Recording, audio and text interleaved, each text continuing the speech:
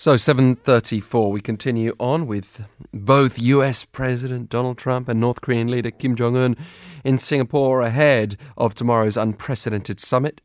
It seems this really is happening. At this point, based on the comments of a Chongwon official, though, South Korean President Moon Jae-in's not likely to be joining them, which would mean a trilateral meeting formally ending the Korean War might have to wait for now, although we have to, I think, as observers, be open to another twist on that front. But what can we expect from the summit based on what we currently know? Let's first bring in, as we said, celebrating the 28th anniversary here at TBS, but also marking the momentous nature of this week's summit. Let's welcome on the line Ambassador Thomas Hubbard, chairman of a New York-based non-profit Korea Society, also served as US Ambassador to South Korea from 2001 to 2004. Thank you very much for speaking with us. Well, thank you. It's good to be with you. And it's finally here, this moment. Just a couple of weeks ago. That's right. Yeah, I was going to say a couple of weeks ago, would we have guessed that? Because it looked so uncertain at one point. Are you excited? Go ahead. Yes, I am excited. I think this is an important meeting. It's important because of the issues we face, which are North Korea's nuclear weapons and missile programs, the question of peace on the Korean Peninsula and the future of the Korean Peninsula. And it's important because this is the first time that a sitting U.S. president has met with the leader of North Korea. If you were US Ambassador right now, though, would you still feel slightly nervous that even with both of them in that city-state, something could go wrong and prevent tomorrow's meeting from happening? Well, I think the meeting will happen, or at least I hope the meeting will happen, but we're dealing here with two unpredictable leaders. President Trump is a new kind of U.S. president. He is willing to take risks and has put a lot of on the table in going forward with this meeting with Kim Jong-un. And we've seen in the last few months on the Korean Peninsula that Kim Jong-un is a different kind of North Korean leader. This is still a very closed, repressive state. But Kim Jong-un has also shown a willingness to take some risks and to reach out to the world. So let's hope we have a sort of the coming together of two unusual leaders who can help make some progress where we have not made progress before. And we remember President Trump complaining of that inherited mess that he claimed he picked up from his predecessors at his first solo press conference in February of last year. That mess included North Korean nuclear provocations. There's been a lot said about President Trump, especially at home. But if we were to view the administration solely in terms of its North Korea policy, what would your assessment be at this point? Well, I think this is a good thing. It is good whereas a few months ago we were talking about war on the Korean Peninsula, now we're talking about talks and about to have this summit meeting between the U.S. president and the North Korean leader, something that was hard to imagine a few months ago. So we've made progress. The fact that we're talking is progress, and now the question is, what can we do with those talks? And while we're assessing various angles here, what about the South Korean administration's North Korea policy? President Moon Jae-in a few months ago probably looked excessively patient when North Korea was still carrying out long-range missile tests and nuclear tests and flying missiles over Japan, but he still was holding out hope for something like this. And now it looks like it's paid off in hindsight. Well, I think President Moon deserves a lot of credit for the progress that has been made over the last few months. I think he recognized early on that the North Korean leaders seemed to be trying to reach out in some way. He recognized that that he, as the leader of South Korea, should not only be part of the action, but should be leading the way. And I think he's very skillfully dealt both with North Korea and with the United States in helping to bring this important meeting to reality. If we could see a turnaround of the current situation and suddenly President Moon is there in Singapore this week, would that make things even more special? How significant would it be, for example, if we were to see a trilateral end to the Korean War? Well, I think that would be a very significant development. And as I say, I have no inside knowledge into whether there's a real possibility of a trilateral meeting at this stage. But President Moon did, in his agreement with Kim Jong-un a few months ago, they did talk about having some kind of trilateral meeting. I didn't hear that as implying that we would be having a trilateral summit meeting. I think we should look forward to some trilateral meetings on the question of peace on the Korean Peninsula. Well, makes sense. But if it were to happen this week, what about the absence of China? Is that not a problem? Is China not also a very significant figure at the table in discussing the formal end to the Korean War? Well, that's right. I mean, I think the three formal parties to the current armistice are North Korea, China, and the United States representing the UN forces in Korea. So it's hard to imagine sort of abandoning the armistice and moving to a permanent peace without China playing some kind of role. And I have every expectation that will happen.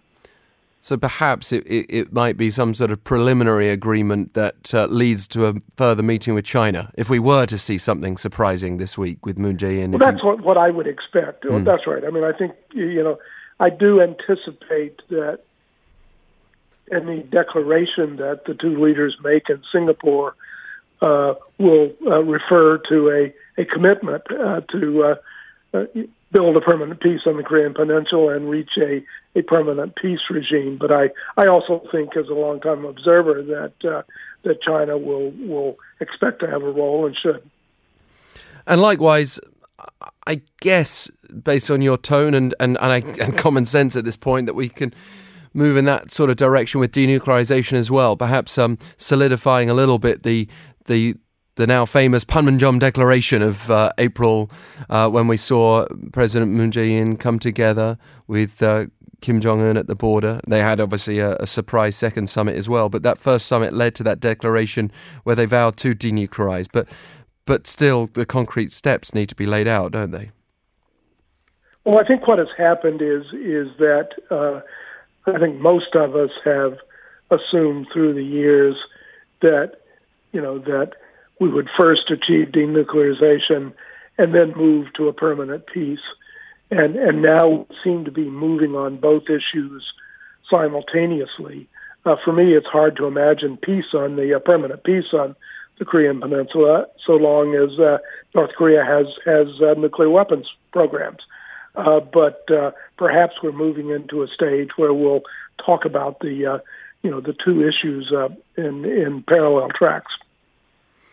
Yeah, so we wait and see what will happen with the so-called Panmunjom Declaration. But again, if we were to assess the US position on this, and someone like you, who's a former US ambassador to South Korea, Sung Kim, has played a very important role behind the scenes, it looks like. He was brought back from his current position in the Philippines to kind of relive something he'd done previously under President Bush when he was a nuclear negotiator, George W. Bush. And he's met now several times with Choi Sun-hee of North Korea. And apparently even today they're going to be negotiating the denuclearization timetable, maybe even still trying to thrash out what they both mean by denuclearization. Perhaps you can share any insights you have, but even if you don't have particular insights into those negotiations, I'm very curious what you think would be going on in that room. Well, let me first say that I have huge confidence in Sung Kim, who worked with me when I was ambassador. He was in my embassy when I was ambassador to Korea. He was by my side during the day back in the 1990s when I was negotiating with North. Hugely competent, and I was also formerly ambassador to the Philippines. We have that common as well. I have great confidence in. I also know Madam Che, the North Korean negotiator, who's very competent and very experienced. So I'm sure they're going to make every effort to come up with something that will lead us over time in the right direction. Well, what about this definition of denuclearization? Just to briefly reflect a little bit further on that. We've had a lot of acronyms in the last few weeks, and one of the most famous ones spells out complete, verifiable, and irreversible denuclearization. That's upset North Korea, which is apparently seeking security guarantees, but also, no doubt, sanctions relief, even if Pyongyang won't admit that publicly.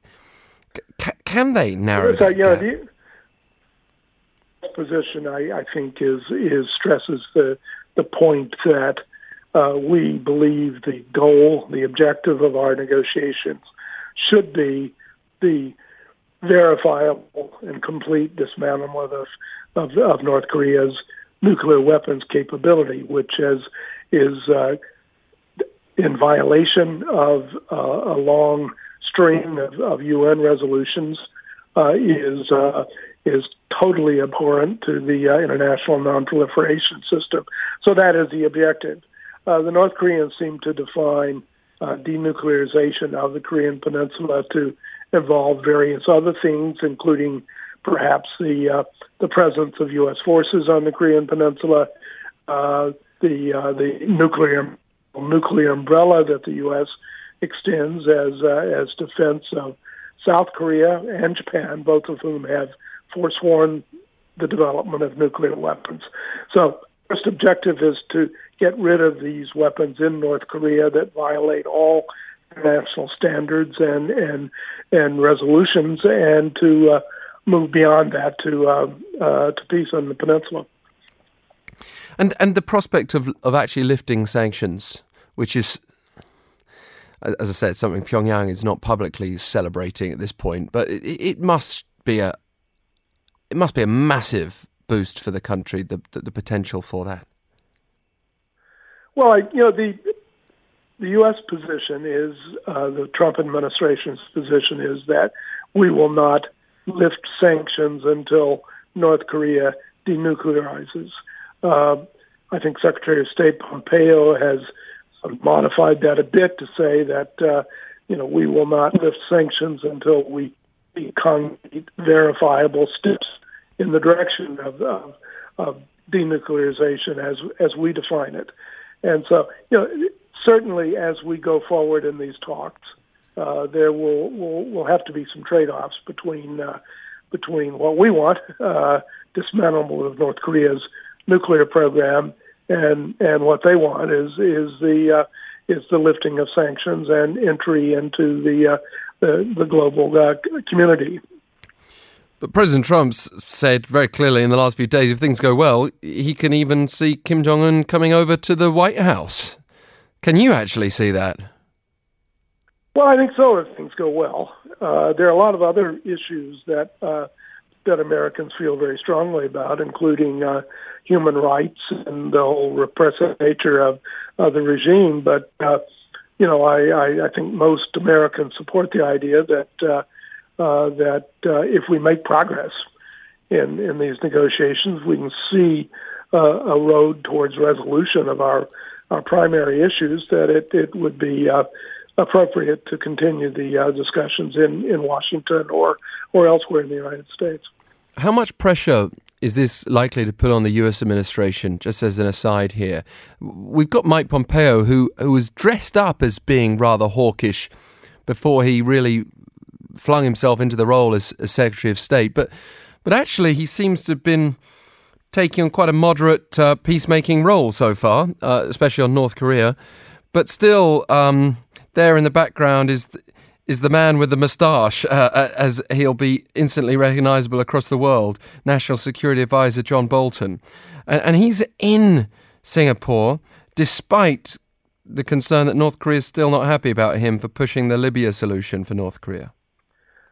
Well, I don't think we're going to let the North Koreans determine who's part of our delegation any more than then we will try to tell them who to include in their negotiation. After all, we have Kim Jong-chol has a very hardline reputation of his own, based on the sinking of the Chonan and other hardline measures that he has supported in North Korea. So, it's natural that the president's national security advisor is going to be in place there in Singapore, and he will have a say. And he does seem to be certainly on the hard line side of the policy. But he himself has said he's out there to represent the president's policy, as is Mike Pompeo.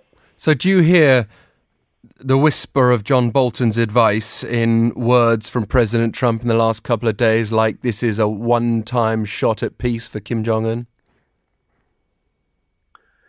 I don't believe I have heard that particular phrase in the last couple of days, but a lot of things have been said. What I've heard President Trump say in various occasions, particularly after Kim Jong-chol was in Washington, is we see this as a start of a process, that we don't anticipate solving all of our problems in one shot, that we do envisage there will be a number of other talks, including perhaps in the United States, after this meeting. President Trump, I think, is very confident of his own negotiating ability and his own ability to size up his counterpart. And I think I heard him say overnight that he'll know within the first minute whether he can work with Kim Jong-un or not. Yeah. Let's see. Yeah, I mean, he has said a lot of things, including the fact he's been prepared his whole life for this, but at the same time doesn't need any preparation. He said it's more about attitude. Love to be in the room with them. But just to quickly clarify what I meant by the one-time shot thing, this many media outlets have covered this in the last couple of days, but this I'm reading from CNN, President Donald Trump sounding an optimistic note Saturday morning, but calling the meeting a one-time shot, in inverted quotes. I feel that Kim Jong-un wants to do something great for his people, and he has that opportunity, and he won't have that opportunity again, speaking from the G7 summit in Canada. But again, I kind of relate that, to be honest, I relate that statement to his supreme confidence in his ability to size up his adversary, right, or his counterpart. So I think he's saying, look, we're giving Kim Jong-un a chance now, and let's see if he's prepared to take it. I think that's a bit of negotiating bravado. I frankly attach more importance to his earlier statements that this as the start of a process, and I do think it's important that this first meeting result in something that Trump can say, hey, this is a victory, and we can move on. Thank you so much, Ambassador Thomas Hubbard, Chairman of the Korea Society, which could take on a whole new meaning in the next few months, certainly a new purpose if we're able to continue to see more cooperation with the northern side of the peninsula. And US Ambassador to South Korea from 2001 to 2004. It's been an absolute pleasure having you on the line with us. Thank you very much. Good to be with you.